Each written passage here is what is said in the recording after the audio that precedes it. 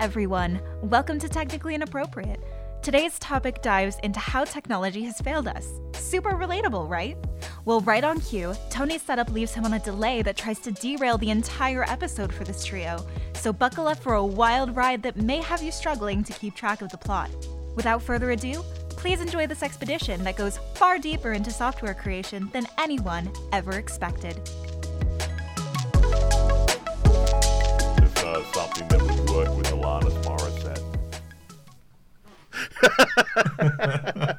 I mean, that still could work, especially if you look at like Jagged Little Pill.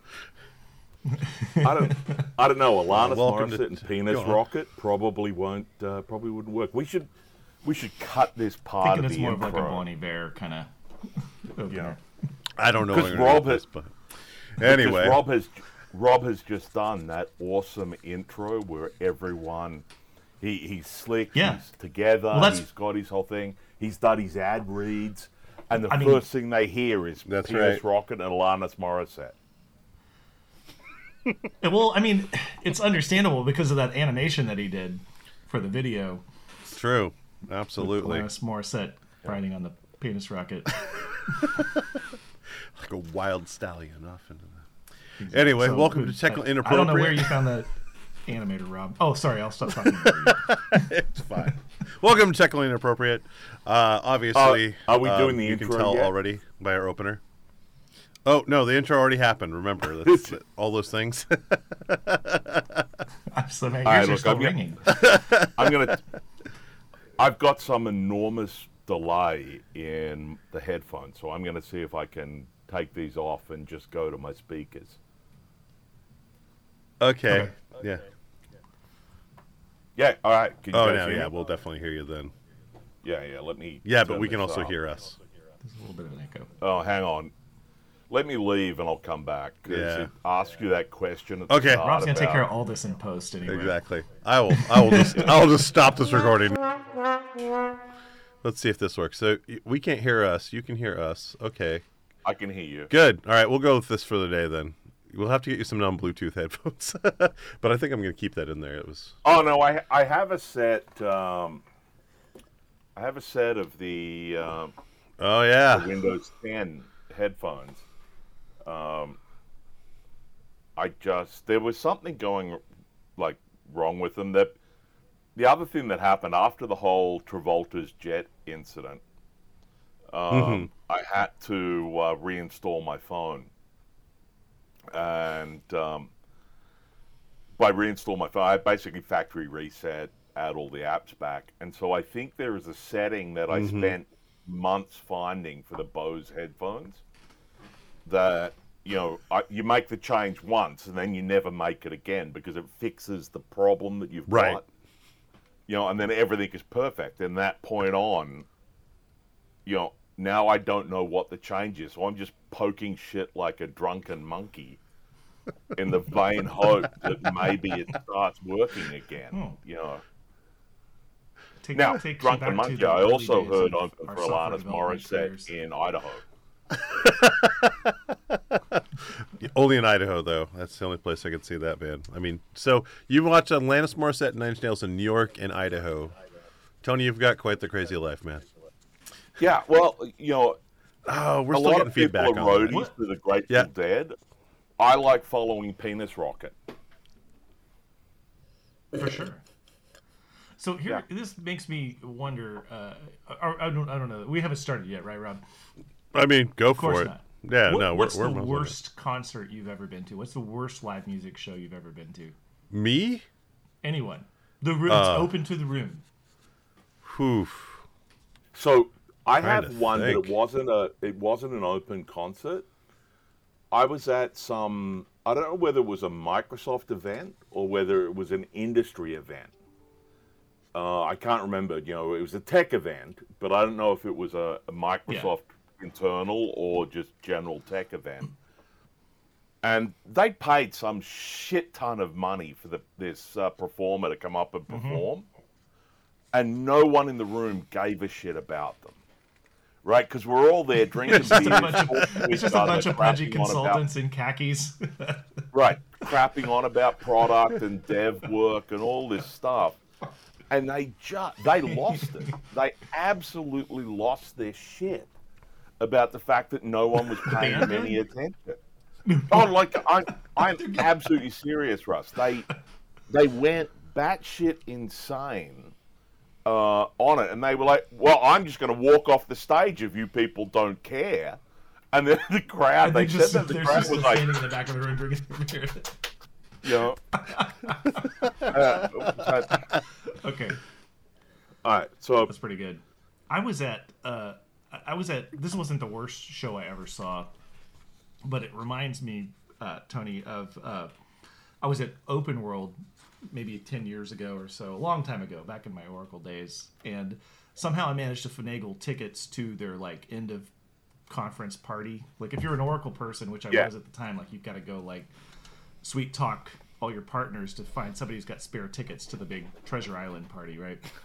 And Aerosmith was playing, like on this big stage. It's fucking Aerosmith, dude. Damn, yeah.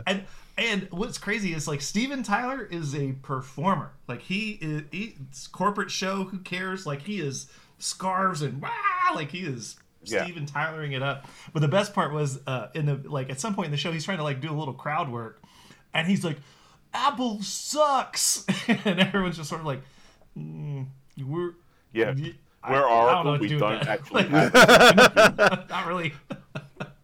Aren't they kind of a partner of ours? Yeah, I feel like he was, I appreciate where he was coming from. He was trying to relate to the crowd, but he didn't quite get it. Yeah. I think the worst show I ever went to was worst show I ever went to. I'm trying to remember where it was. It was either like Vegas or something where we were on like a trip, and there was like we heard UB40 was gonna be playing someplace, and we're like, okay, we'll go to this thing. Sure, why not? We'll pay the cover charge on this. And it wasn't a small cover charge. It was like, okay, we paid like 25 something bucks to get in there. The band name was actually WD-40. No, it was some tribute band to WD-40. Oh, Not even. It's a UB40 cover band. Yeah, and so we're like, this must be the kind of the opening act or whatever, and we're in there, we're having a couple drinks or whatever, we're trying to figure out what's going on, and it's then be confusing too because they're playing UB40 songs, and you're like, this is clearly they not weren't. UB40. And hello. Hey, Russ. I know you. I'm Sarah. And Nice to meet you. Hello. Nice to meet you. Yeah, Pleasure. We're only going to be like an hour. It's technology fails. Yeah. So this will drop out at some point, and then Be quick. we're all going to be good. I really am sorry to interrupt your dinner. We can do this week. I couldn't do it any sooner, but in the future I can do it an hour sooner. Okay, cool. We'll do that and see if we can get rock through this. But so we can also, and they were playing like their own music. We can also do a different day. I'm not wedded to Mondays. So if a day works, yeah, Mondays works for me. So anyway, I want to hear Rob's worst concert ever. But when we were negotiating times early on, I was like, let's do this at my 10 p.m. Because then like my family's asleep or gone or doing their own thing. But what I have learned is I'm in the room right next to the bedroom, and Josie sometimes is trying to sleep. Okay. And I'm projecting. You she's stupid like, podcast. I can't sleep until you get done with fucking podcast. So it actually works out better for me if we do it. All right. Earlier. We will do worst earlier. Concert ever, Rob, please. No, it's fine. I don't want to talk about it anymore. No. it was WD-40. That's where he was going. Oh, that's right. Yeah. Yeah, but they weren't even playing like UB40 covers yet. They were playing, we got our own music too or whatever. And then they started playing some covers, and we're like, wait a minute. Seems kind of shitty that they play a cover song for the band they're supposed to be opening for, and that's how we figured it out. You're like, this is not UB40. No, I was like, so we just got the fuck out of there. We're like, no, we're done with this. We're out. That was the worst one ever. I've been in a bar where the band playing in the bar was so bad, I was able to arrange a mini insurrection of people that all had their credit cards out and said to the manager of the bar, said like, look, you pay the band, we'll pay you, but you just tell them to stop.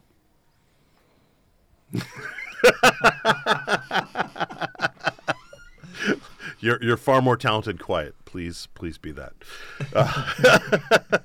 Hi, Rob. Blues Let's Brothers. kick this We play shit both show kinds of off. music here. Yeah. Absolutely. So, how was your guys' holidays? This is this is the social hour piece. So, what do we? How was your holidays, Russ? Go. Oh, it was great. And actually, I took advice from one of you two. I think maybe it was you, Tony. And I bought my son a laser measuring tape or measurer. What's the word for it? That was you, Rob? I think it was Tony. both of It's all us. Tony. Tony.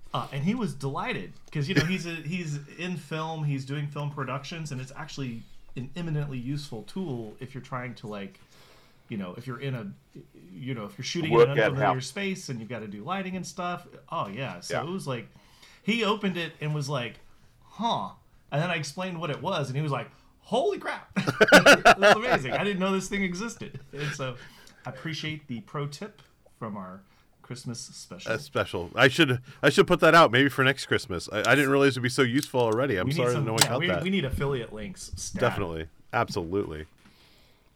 Yeah. How's your holiday, Tony? Yeah, my holiday was good. I've had worse. I've had better. Well, actually, no, I haven't had better because I sort of don't like the holiday thing. Well, it's primarily because you've got to go and spend time with family. And I moved 8,000 miles away from my family. And so now I've got to go spend time with other people's families. And it's like... Oh, that's even worse. I'm like, yeah, this is great. I barely like myself. What makes you think I'll like you? And... You got a high bar to clear, sir. But no, it was actually quite good. We were out at our cabin. This is the one that Russ, that Rob and I have been systematically re-engineering. Oh yeah, destroying. Re-engineering, yes. Re-engineering as is a flimsy. Is that what they're calling it now? Well, it's re-engineering as a flimsy excuse to buy new tools, right? And so, we were out there, and then they had the big ice storm up here in the Pacific Northwest, and we lost power for 36 hours or so. But it actually was quite okay because it's a cabin, so you got a wood-fired stove. It made me feel like you're off the grid. So it made me feel like I was a modern-day European. So. Just across the border in Belarus. No power, no electricity, no gas. Yeah, it was. I was like, I'm getting my German on. So yeah. Were you digging a trench out front by the entrance? Just wow. Yeah, the schnauzers were off. Well, they're German to start with, so they're off in the bushes somewhere, trying to get shit to march on Paris. And I could see that. So, but yeah, it was. What about you, Rob? It was good. I do like the holiday break because it's a chance for you to sort of turn off work and just say, screw it. Send me an email. I'll get back to it sometime in January. Sounds like a 2023 problem. Even if you're not taking off, the expectations for responsiveness are very low. So you can, in fact, it might be wise to hoard your vacation days and work during that time, and then just not respond to anything because nobody's expecting a response. I mean, that's usually what I do. I was in the Midwest for myself. I was -7 Fahrenheit, 30 below with a wind chill. I had flashbacks to my days in Alaska where I'd go wait for the bus and wish I was going to die. I was like, the bus will either show up or I'll die. I'm fine either way as long as one happens right now. Well, Russ, I sent Rob a text while we were out there, and it was -7 degrees Celsius at the cabin. Rob's like, oh, well, yeah, it's like -21 Celsius here. I'm actually thinking about putting on my budgie smugglers and going outside and having some sunbathing. I'm like, yeah. Actually, don't I wear wave pants. that Alaskan thing in front of me. Ugh. Yeah, that was like That's, I can be Alaska macho when I want to be, but no, like everybody there, because I usually just wear shorts everywhere. Like all last winter when I went over there, that was like the first winter that Alice's family got to experience the Rob. I'm just out there in my shorts, whatever, don't care. Alice's grandma was like, "You're a dingbat." And I'm like, "Yeah." This time, no, I had pants on, all kinds of stuff. They're like, "Whoa, you're actually in pants." I'm like, "Yeah, it's fucking freezing out here. I don't do it because I'm macho. I'm always warm. I am not warm now. This is actually cold." I put one of those, Rob put one of those. I've never. One of those little, hand warmers that you rip out of it, slipped it in under his budgie smugglers to keep it looking respectable. Oh yeah, just to keep the salmon heated. Yes, keep just keep the taint warm.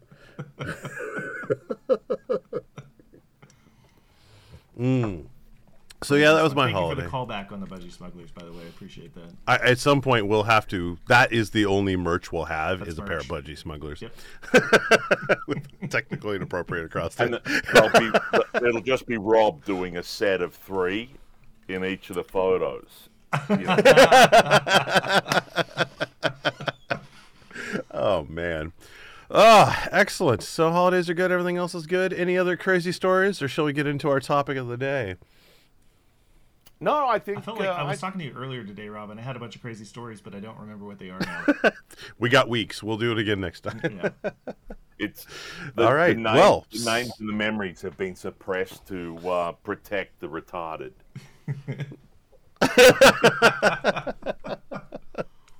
All right. So today's episode, I want to talk about technology failures, things like where just technology has kind of disappointed us.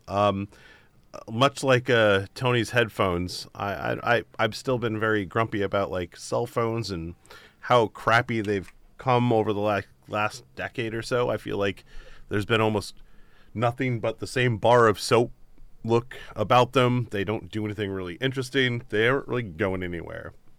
Just things that have really kind of failed you in time. Like when you look at that, I think this is an interesting topic. topic. What do you want your phone to do?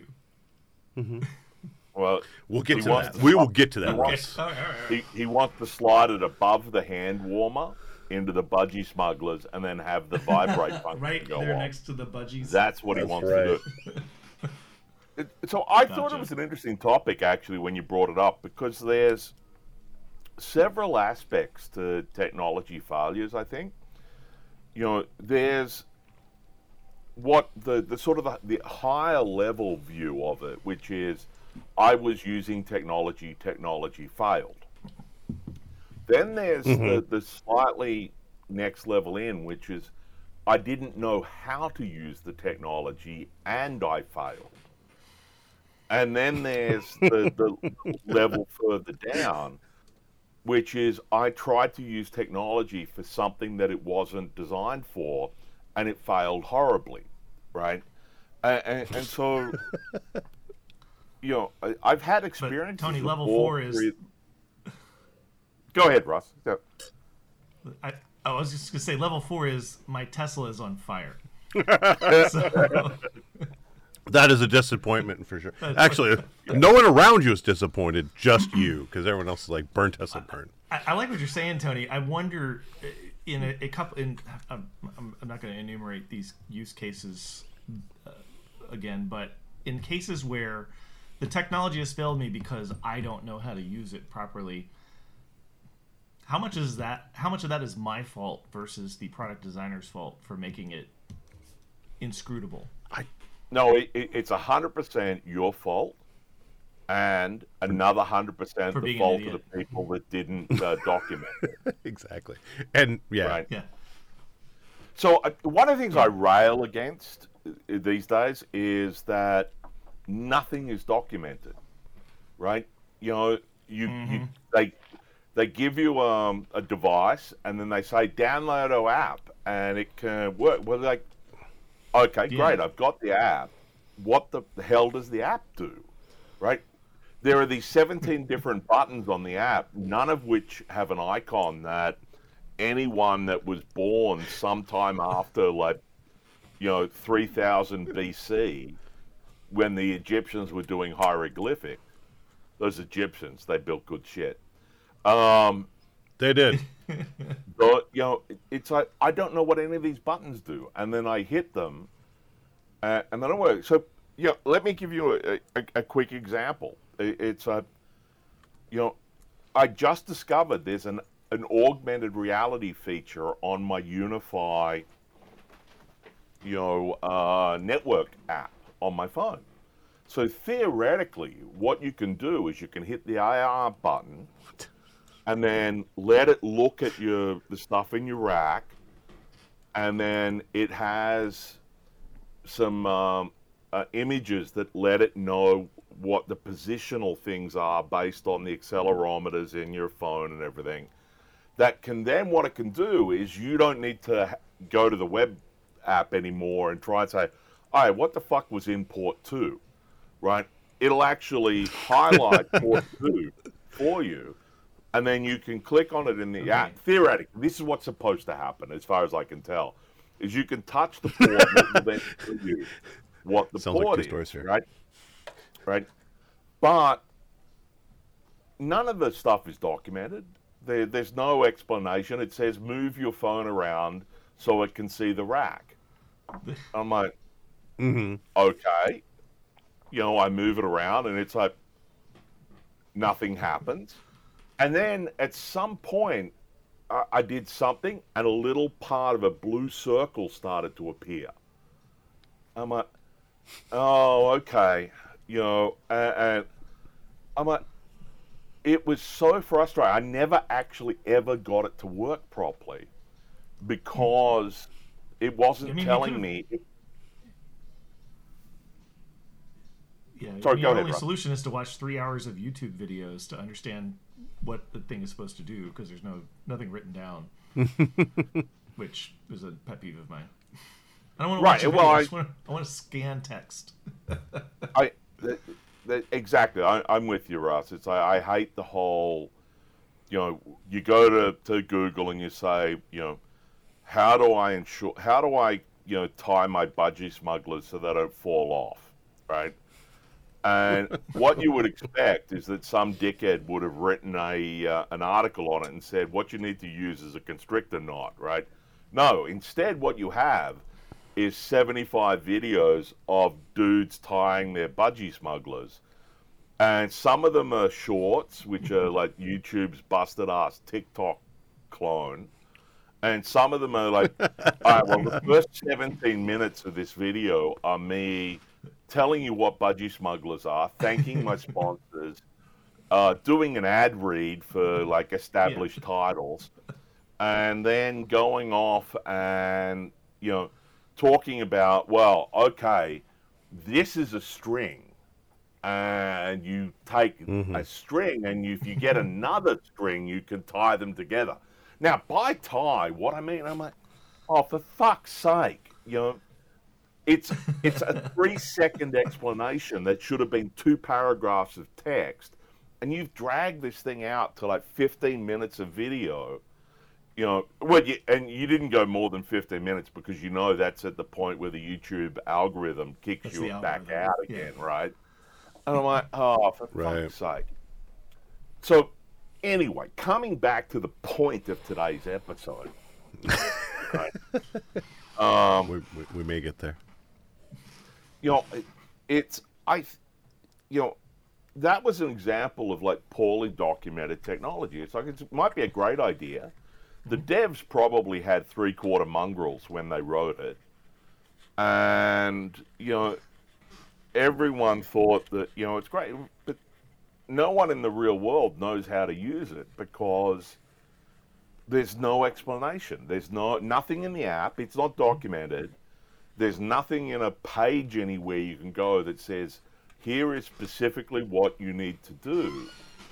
And I saw this, when I was leaving Microsoft. It's like they stopped investing in user education and said basically, oh, the apps and the UI itself should be able to tell you what it does. I says, that's great. The UI should be able to tell you what it does. The trouble is that none of these companies spend money on UI experts to work out what it is. So the guy that designs the UI is Rob with two fingers poked in his eyes. Whoa. And, when I did a change to the file new experience in Visual Studio. We had 3 UI designers. We did lab work. We had people, where you have the big glass screen, the one-way mirror, and you bring people in. We did all of that work to work out. So you're doing and then user interviews and okay. Yeah, and we tracked clicks and everything to work out whether we were being more efficient and, was it self-explanatory what we were doing? So did the UI explain to the user what they had to do? And that's very expensive. That costs a lot of money to do that. And Microsoft, sure, they could afford it because, they're a multi-billion-dollar company. Microsoft. Right. One Hung Lo's app dev team that's based out of buttfuck Alaska is not going to spend $1 million on UI to go and do that testing. So I think you're coming back to your point, Russ. I think you're right. I think it's not it's a failure of the app, not you as the user. Mm-hmm. Yeah, I do think there's probably a middle ground for mid or small or mid-sized product companies to do more user interviews or user interactions, user research that is just not getting done because, to your point, Tony, it's perceived as expensive, and it is expensive if you're trying to do what Microsoft is doing, which is double-blind, glass wall, A/B, all focus group type stuff. But just having a 30-minute conversation with someone who's using your software or product and saying, "Can I just watch you use this?" Well, I think you can get a lot of insight from that. Yeah. Without it costing a lot of money. I think that was the idea of why they started moving towards telemetrizing everything, right? So they add a lot of things in there where they know, frankly, how many clicks you're doing to get through from one thing to another. Some of it is, how many errors they're seeing coming back. It's obviously either not working or it could be done better. I don't know. It's a good point. But I do remember doing all of those user studies. Right. I don't think telemetry is the solution to it because... telemetry doesn't tell you what user frustration is, right? I remember a great story that came, an experience, I lived it, from when we introduced ADO, or Active Data Objects, in Visual Basic, and then we did the .NET version of it, ActiveDataObjects.net, because, once you get a trademark, you slap it on everything. And that's right, Tony.net. We built this thing, but the devs and the program managers that were involved with it, they did speak to users. They did chat to the people that they were, that they interacted with. Yeah, but those guys, those people they spoke to were the top tier of people that they spoke to. And, they knew everything. They understood everything. And they were like, well, we need a 3-tier model here. Ideally it should be N-tier. We should be able to have multiple layers in the middle, blah, blah, blah. Right? And so they built this thing. And I remember watching the actual user test. They went and got users from here in Seattle. And they put them in the room with the silver mirror, the one-way mirror and everything. And they had a senior dev from an insurance company, this lovely lady. And she actually burst into tears during the dev process, during the follow the script, do this. She actually burst into tears because she couldn't do what they were asking her to do. And she thought she was a power user. And she was. Let's not get it wrong. She was very competent and everything. But the thing they had built was so wrong because it was targeted at the wrong people. And I remember in the meeting with the other PMs afterwards, they're talking about how, we can tweak this, we can tweak that. I'm like, look, you fucks. When a customer bursts into tears using your product, that's nature's way of telling you the design is wrong. This is so right. You know. That's needs awesome. to be put out of its misery. Yeah, no kidding. Yeah, but that's the problem, Rob. Is when you talk to like segmentation and understanding your market is so important to understand the data that comes back, and that's why I don't think telemetry can deal with that, because to make telemetry work, you have to cut all the personally identifiable information off it, right? Because otherwise nobody would sign up for it, right? And so you don't know, are all the failures coming from your top 1% of users, or are they coming from your bottom 1% of users, right? You know, in terms of skill in using your product. You don't know that. Now, you can proxy it by saying, well, somebody that does a lot of backspaces is probably somebody that's not a... But, you know, look, me. I was... Yeah, right, I've been there, I've done this, I've looked at a lot of, like, stuff. You know, we instrumented the crap out of Visual Studio, and it was hard to tell from the instrumentation that what was valuable from a design perspective versus what was valuable from, like, let's not make it fail, right? You know, click OK, fail, that telemetry is perfect because it can tell you what the situation was, what happened, what the error was, and so on. But what choices did they make to get there? Well, you can go back a little bit of, well, why did they choose that, though? Was it a string of text in a dialog box that led them to pick A or B? Well, you don't know that because you don't get what's in the mind of the person. And, you know, it's really fucking hard to do that. And that's why it's expensive, you know, to do this sort of stuff and get that data. You've got to put people in a room, you've got to watch them, and you've got to do it in a way, and you've got to ask them to do things that don't lead them down the path, right? You can't get there and say, you know, for like, you know, the data example, you can't tell them, now add a middle tier data object or add a middle tier business object, because you've now told them that the business object should be in the middle tier, and when they look at the, you know, the menu, it says middle tier or it says business objects, they choose that, right? What you've got to tell them is to say, well, implement a 10% sales tax on all of your orders, right? That should be a middle tier business object. That's not a data tier thing. It's not a client thing. It needs to be a middle tier business object.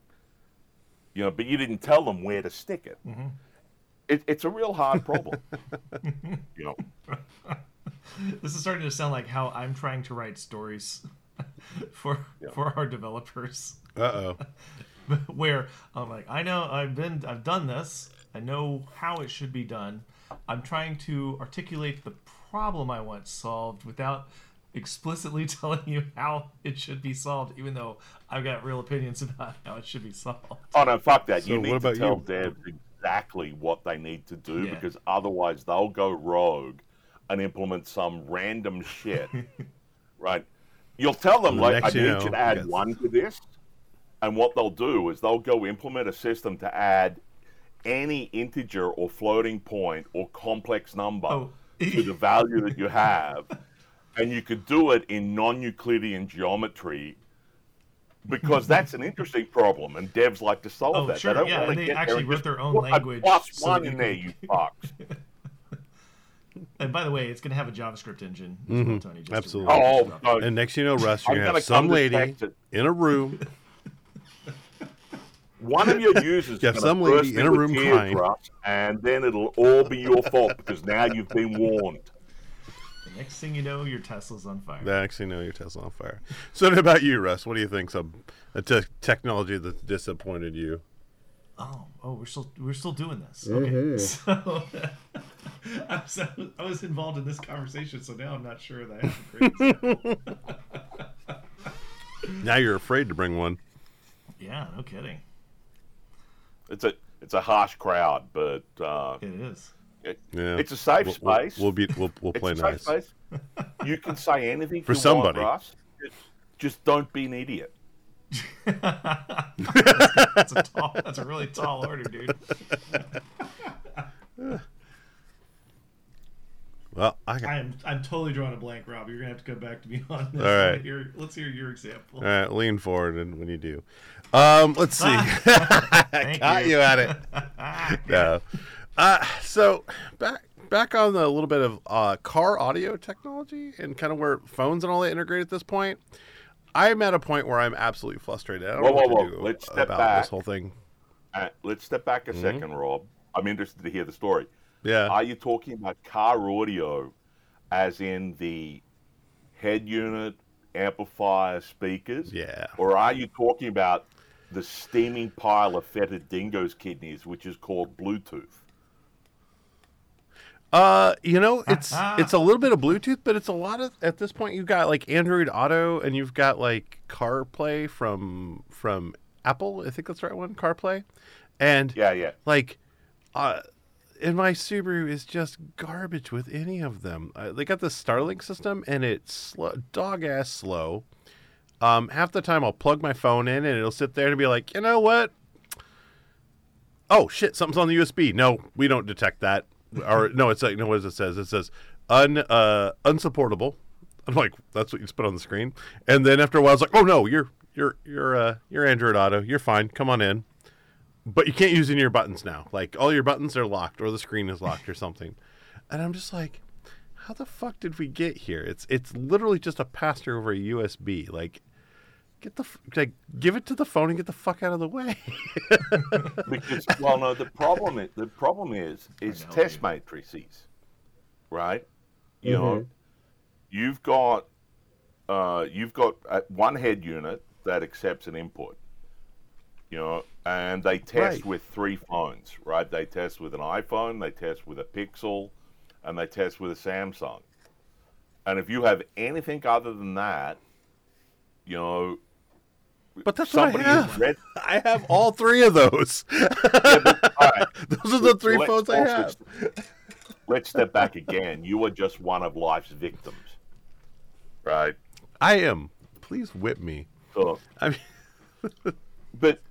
so I'm with you, right? Look, as somebody that uses a Gen 1 sync unit, I feel your pain. Like, I'm here to go all Bill Clinton on your ass. Well, actually, that's probably not a great saying. I'm here to go. You play saxophone, or should I get you I feel your pain. No. Let's move off. Exactly. Eternal rule number. One of these moments, Tony regrets things. Eternal rule number 1: Jeffrey Epstein didn't kill himself. But you know. That's the problem with the test matrice part of things, right? When you start, because, you know, I don't know about you, Russ, but I know Rob has implemented stuff based on a spec, based on what a standards organization has said. Here is the 7,000 pages of stuff that actually only describes 55% of what we expect it to do. And you only work out what the remaining 45% it's supposed to do is by connecting to stuff that one of the original spec authors has built. And then at that point they go, oh yeah, okay, well we'll include that bit of data in Rev 3 of the document, you know. Yeah. So, but yeah, like the standard's been around for like 5-6 years at this point, right? Like it's not new. And it still feels like we're fighting the same bugs. Been around for the better part of 10 years. And I'm just talking about the. I'm just talking about like just the mobile app platform that they run on with these things, right? And it doesn't. But you're not wrong. It doesn't just take over the USB plug. It also takes on Bluetooth for some reason. It needs both. Like I have to have Bluetooth and connected through USB to make all this shit work. I mean, what the fuck are we doing with this stuff? Like they can't get this like figured out. It's driving me insane. And well, like, you have. I just want it to work. You have the reality. I'm gonna crash my fucking car just trying to figure out where I'm at. You have the reality of the fact that when Bluetooth came out, it didn't have a particularly high bandwidth. And so to do Android Auto or CarPlay, they said, well, you have to plug it in to get the bandwidth we need to be able to do it. And that's why you have bunches of cars which don't support Android and CarPlay over, Android Auto and CarPlay over Bluetooth, because, when the devs, and you have to, the car industry is an interesting industry because they start work on stuff, 10 years before the car actually ships. And then they have to support it for 20 years after it ships, and so that's unless why you're you Ford end or up Suzuki. with. Well, again, Sync Gen 1 user. I'm with you, right? I know. But technology fails, and this is why I asked the question right up front about which level is it. Is it the technology itself failed? Is it, and a lot of the fails that I have had in the last 6 months have been bad programming problems. Have bad programming issues. In fact, this morning, like complex programming problems or bad? No, just poor standards, right? When you do, if you do a web query on something, right, you should have a timeout on it. I had this problem with my Roomba today. So what we have, Russ, is we have a Roomba out at the cabin. And what that does is basically just every couple of days, it just drives around the cabin and picks up all the dust and everything. And then, after you've been there, it'll pick up all the leaf and dirt and stuff that you've tracked into the cabin. But mostly during the time, it just wanders around. Well, it gave me an option, and I forget what the option was to click on, but when I clicked on it, it went and did a web call. It did a call to a remote server. And I got the little spinning thing, and it sat there spinning for the better part of, 45 minutes. And I know what it, I don't know the exact code path, but I can guarantee you what it was is it did a call. The call failed for some reason, and the app... And now it's just hanging out waiting for... The app didn't set a timeout. And Windows does this all the time. Like, I'm not complaining about the Android app. There is vast swaths of the Windows code base that there was an option to set a timeout, and the dev put like 0 in, which says no timeout, wait until the heat death of the universe for it to come back, right? And it just span there. And so there are these bad programming decisions that occur, and it's like, all right, if you're going to do a remote query, there should be a service level agreement. There should be an expectation of the amount of time, right? And somebody should have sat down and said, okay, we want to handle like the shittiest network in the world, so we're going to connect our phone to AT&T, and we're going to say, how long does that take? And we're just going to run it a few times and see what it does. It's okay, it took 5 seconds. All right, great. We'll set the timeout to 10 seconds, and then we'll put a little bit of telemetry on it to say, okay, how many times did 10 seconds time out here, right?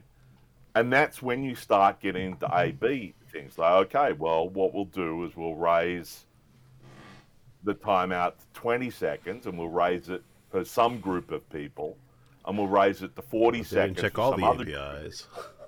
right? And then you'll see whether or not it gets back and works, right? And you use your telemetry. That's what telemetry is good for. But they don't do this type of thing because everyone that writes this software, everyone that writes a web app, every dev that builds a website or an app or whatever, assumes you're sitting a bee's dick from a 5G tower that has, fiber connected back to the an OC3 or whatever it is, main internet, backbone, right? And so they never ever deal with the fact that you might be on a link that's bouncing up and down. My brother has to deal with it all the time. He works for one of the bigger airline companies, and all the stuff that they have to run with and click with out on the runway, that stuff never gets great tower coverage out there. I gotta incorporate bee's dick into my vocabulary because that's fantastic. Oh yeah, bee's dick is amazing. Thank you. I've been using it for at least 10 years now. It's a very short distance. Do you think in this that's clarifying. You're telling with these Australian idioms. So. The bees in Australia, massive Gigantic. dicks. Huge. They just wings with. Technically, they shouldn't be able to fly. So. Hung like moose.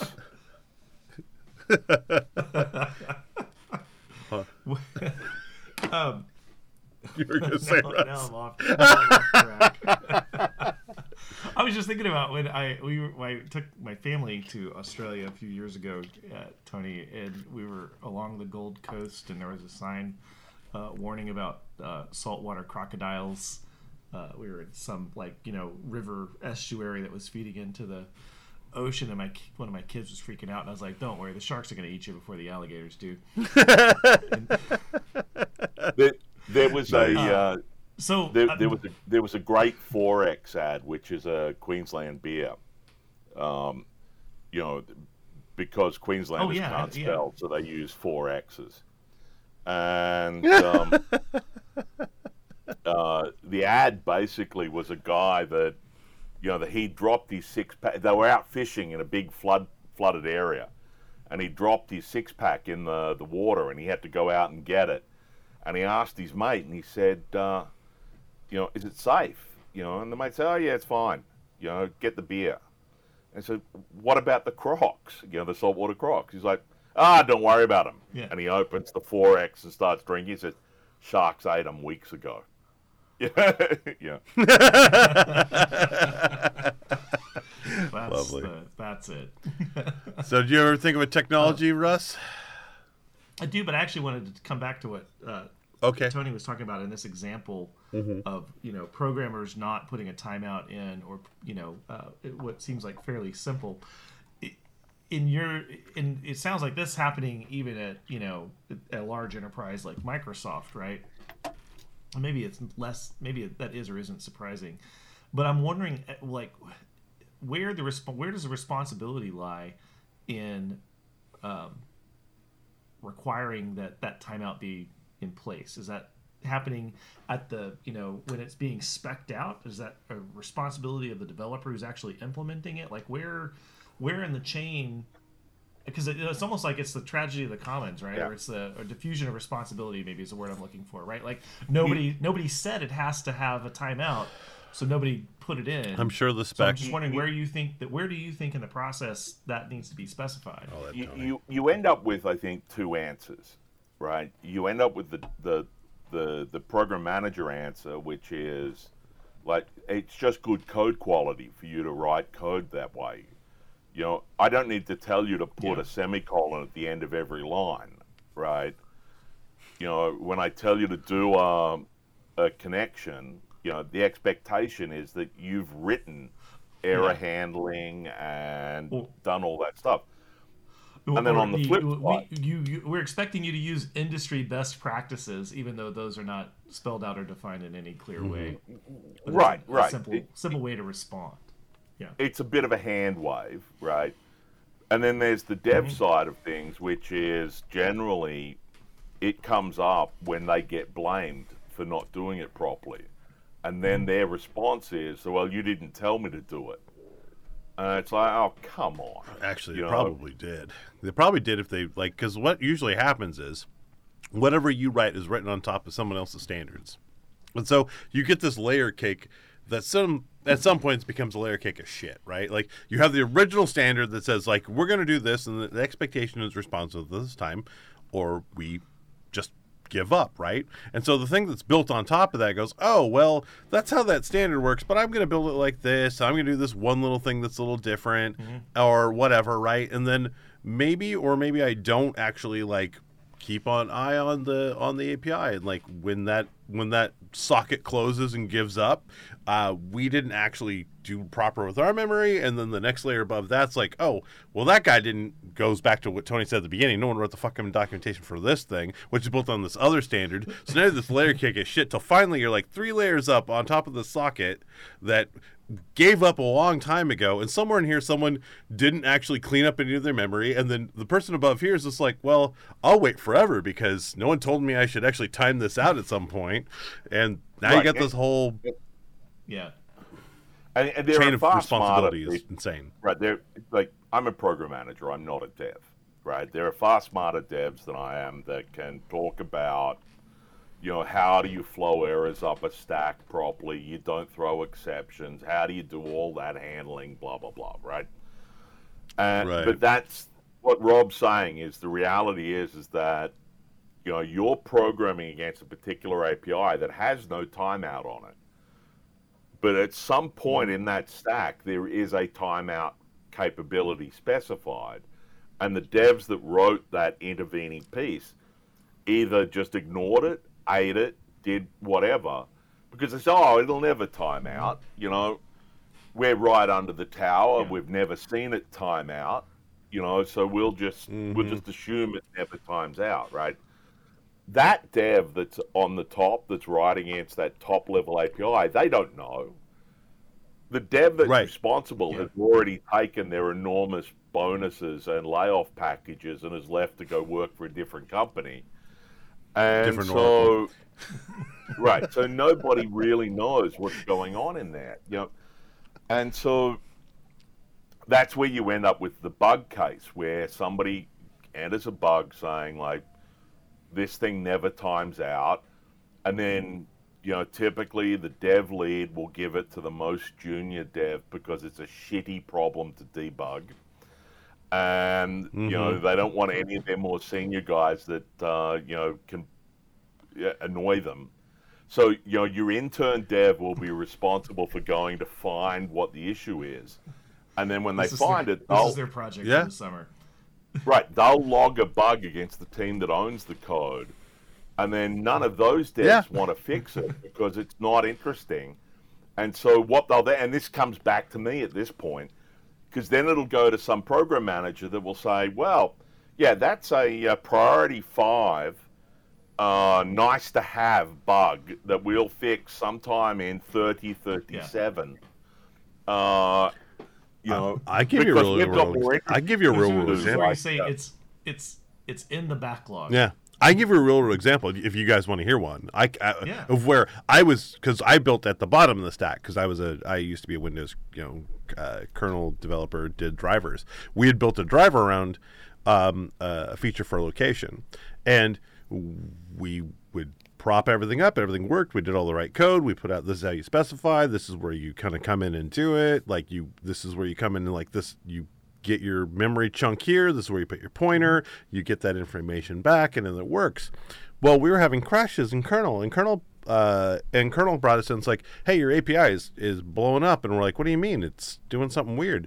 Well, what people were doing that were developing against us, they'd go and go, hey, give me that location. Cool, I'll drop that immediately and go, because we'd be like, we'd literally give them a full pointer, so they always had access to the location, API. And when we go to return that pointer, they had already walked away. And so we basically have a blown exception all the time because that memory would either, sometimes it would go up and go, okay, and get cleaned up. But sometimes it would get cleaned up before we'd return because we're waiting on a GPS or a Wi-Fi resolver or something like that.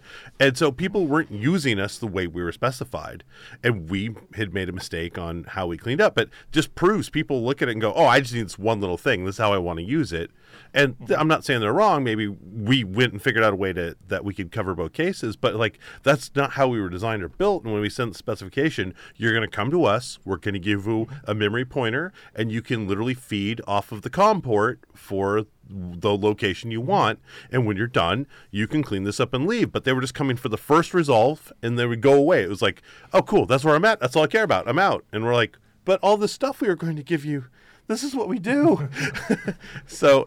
And it's like they were simply not using us the way we respect, and we never thought anyone would like I'm on the lower end of this case. We didn't think any idiot would just come for like one location point. Like that's a lot of buildup for this API. You have way easier ways to get this than use us, but you're using us.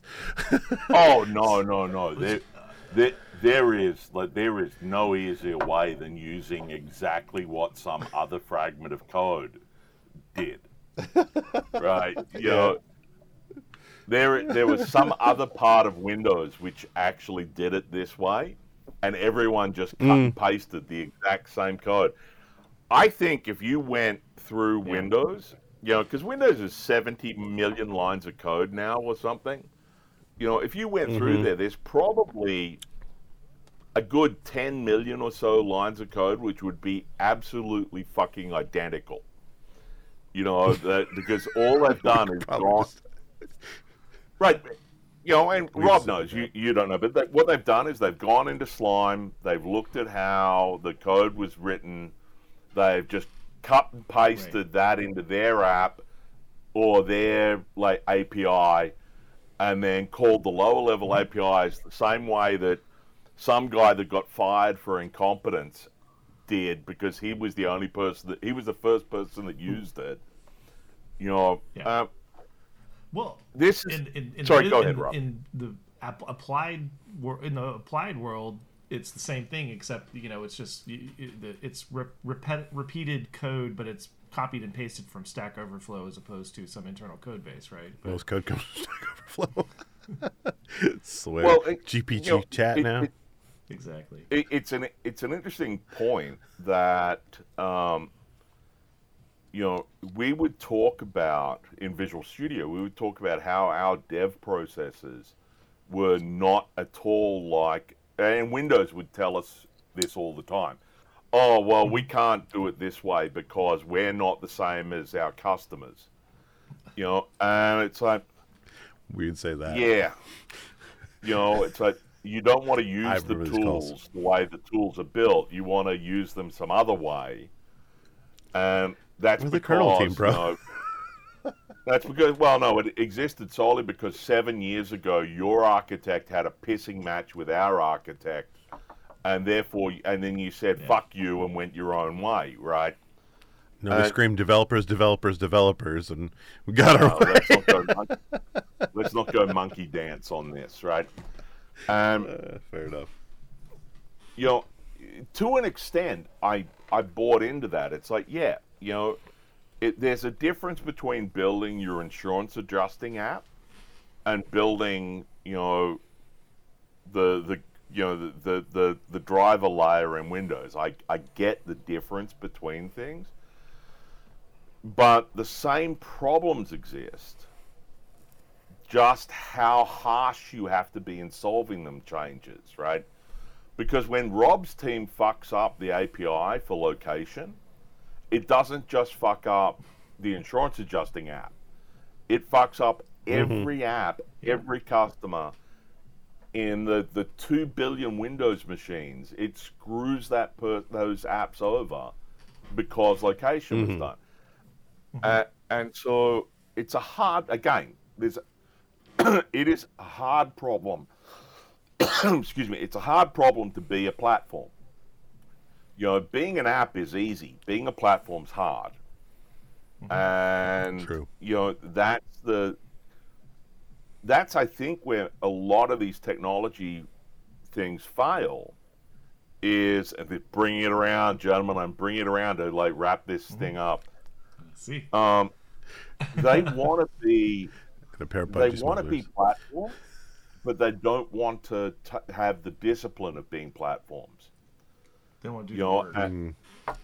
Right, and that's, I think, where, like, what you end up with is you end up with these apps that are built by multiple teams, and some team lower down in the app wants to be a platform, and they want to tell the rest of the team to use their stuff, and we're going to be the core platform for the app. But they then, because they're all app devs, they don't think about how to be a platform. They think about, well, like, yeah, okay, we fucked it up. We'll just push an update out and we'll fix that, And yeah.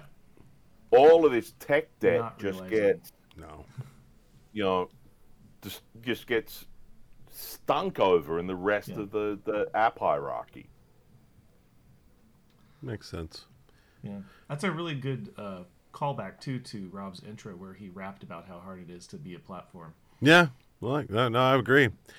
Well, I mean, heck, we've had, so twofold. One, this went way deeper into the technical side than I thought we would. We're supposed to be old, and all we talk about is get off our lawn, but I think we went far deeper into the tech of this than I thought we would.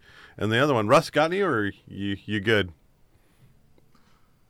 Oh, yeah. Oh, you're talking about tech failure? Yeah. I know we're running out of time. No, we got time. My tech failure is as we were talking, I realized it is, in fact, the Bluetooth headset or earpiece that I use daily is an absolute turd. Yeah. It's like, I like the version 1. It's like a Jaybird Vista. Mm-hmm. And I had version 1 and I loved it. But it's easy to lose the little earbuds, and I eventually lost them, and I got version 2 because, that's surely better, and it's a hot turd. But it's the problem is it fails me in many different ways, but intermittently, and just enough to keep me using it as opposed to just replacing it. Right. That is the what I should best do is just be like, fuck this failure. thing.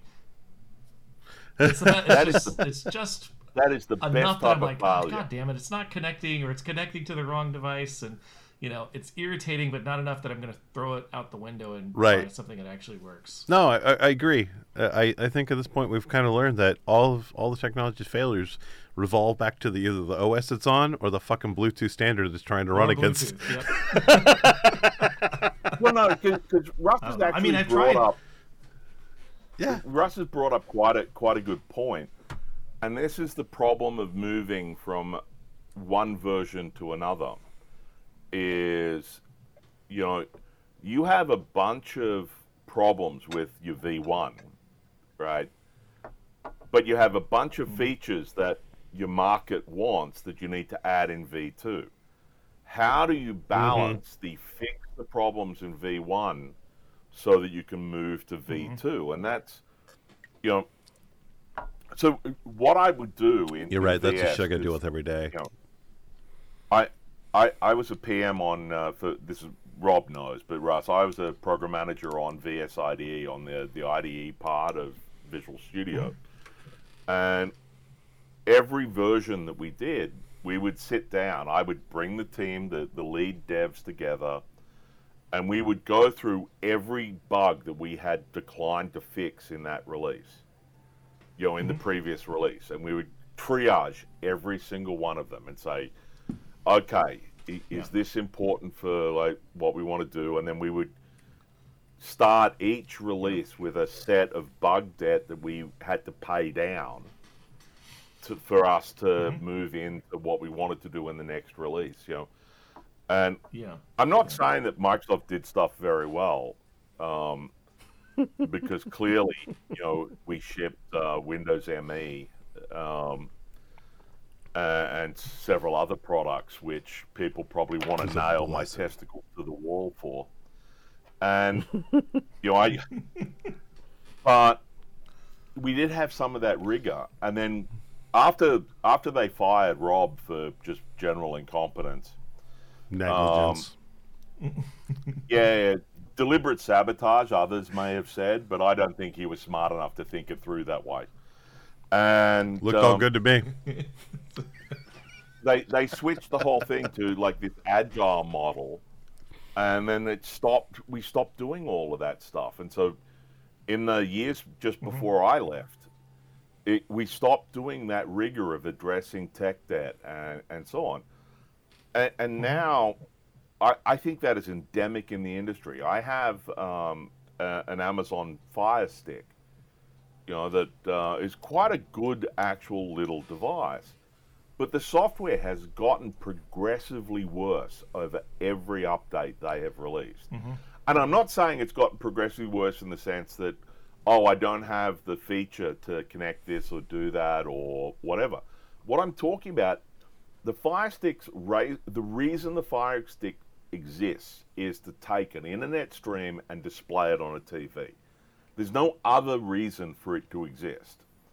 And it's gotten progressively worse at doing that. I'm getting audio desyncs where the video and the audio don't match that you can fix by simply skipping back 10 seconds and then the software resyncs and, you run another half hour and then it suddenly desyncs again. I'm getting stuttering.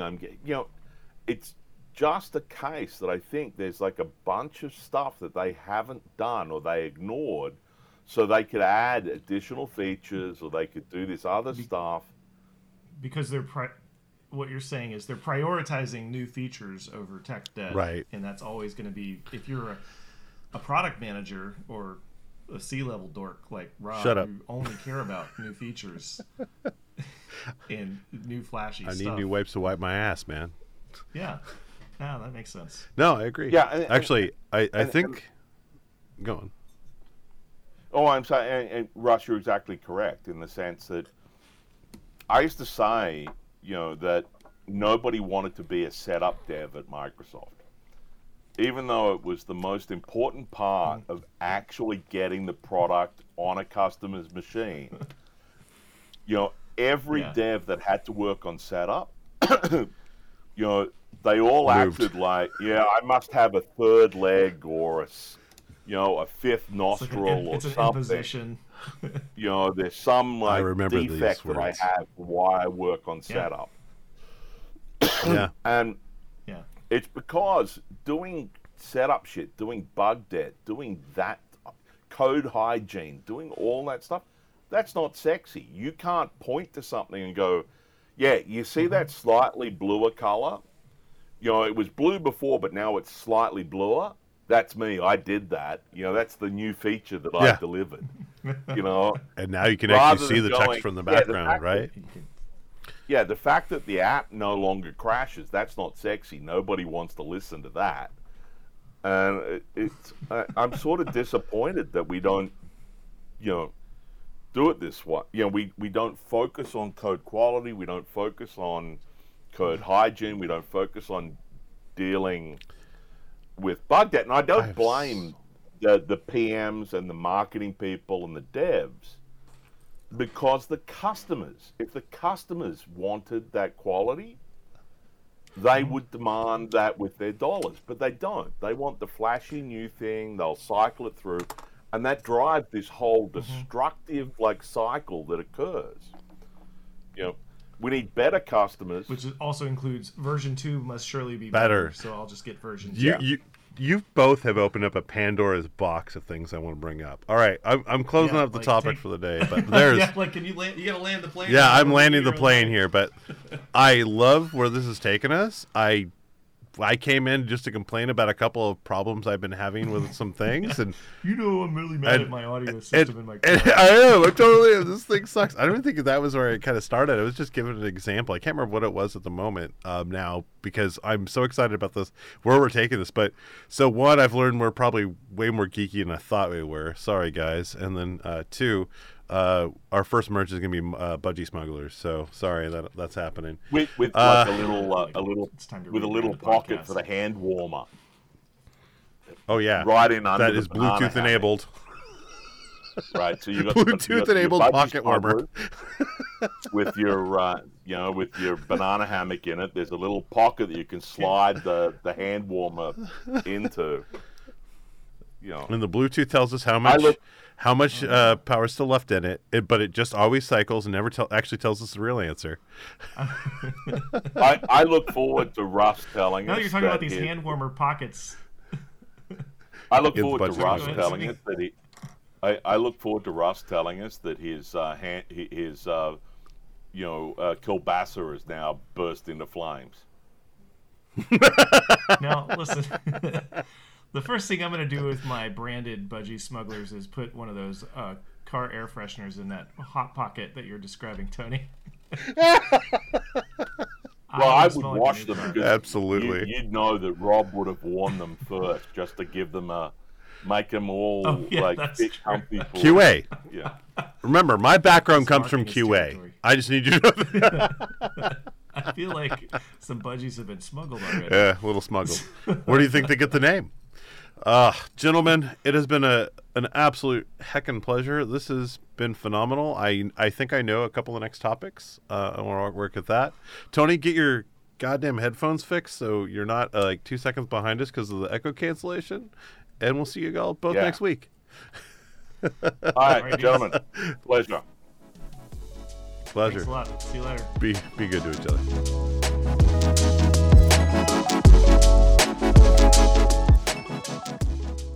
Thank you for giving this episode a listen. I think the moral of this story is that technology might just be better if Bluetooth didn't exist. Be on the lookout for our next episode as our Three Stooges struggle to release weekly. Take care, and we hope you tune in for the next one. Cheers!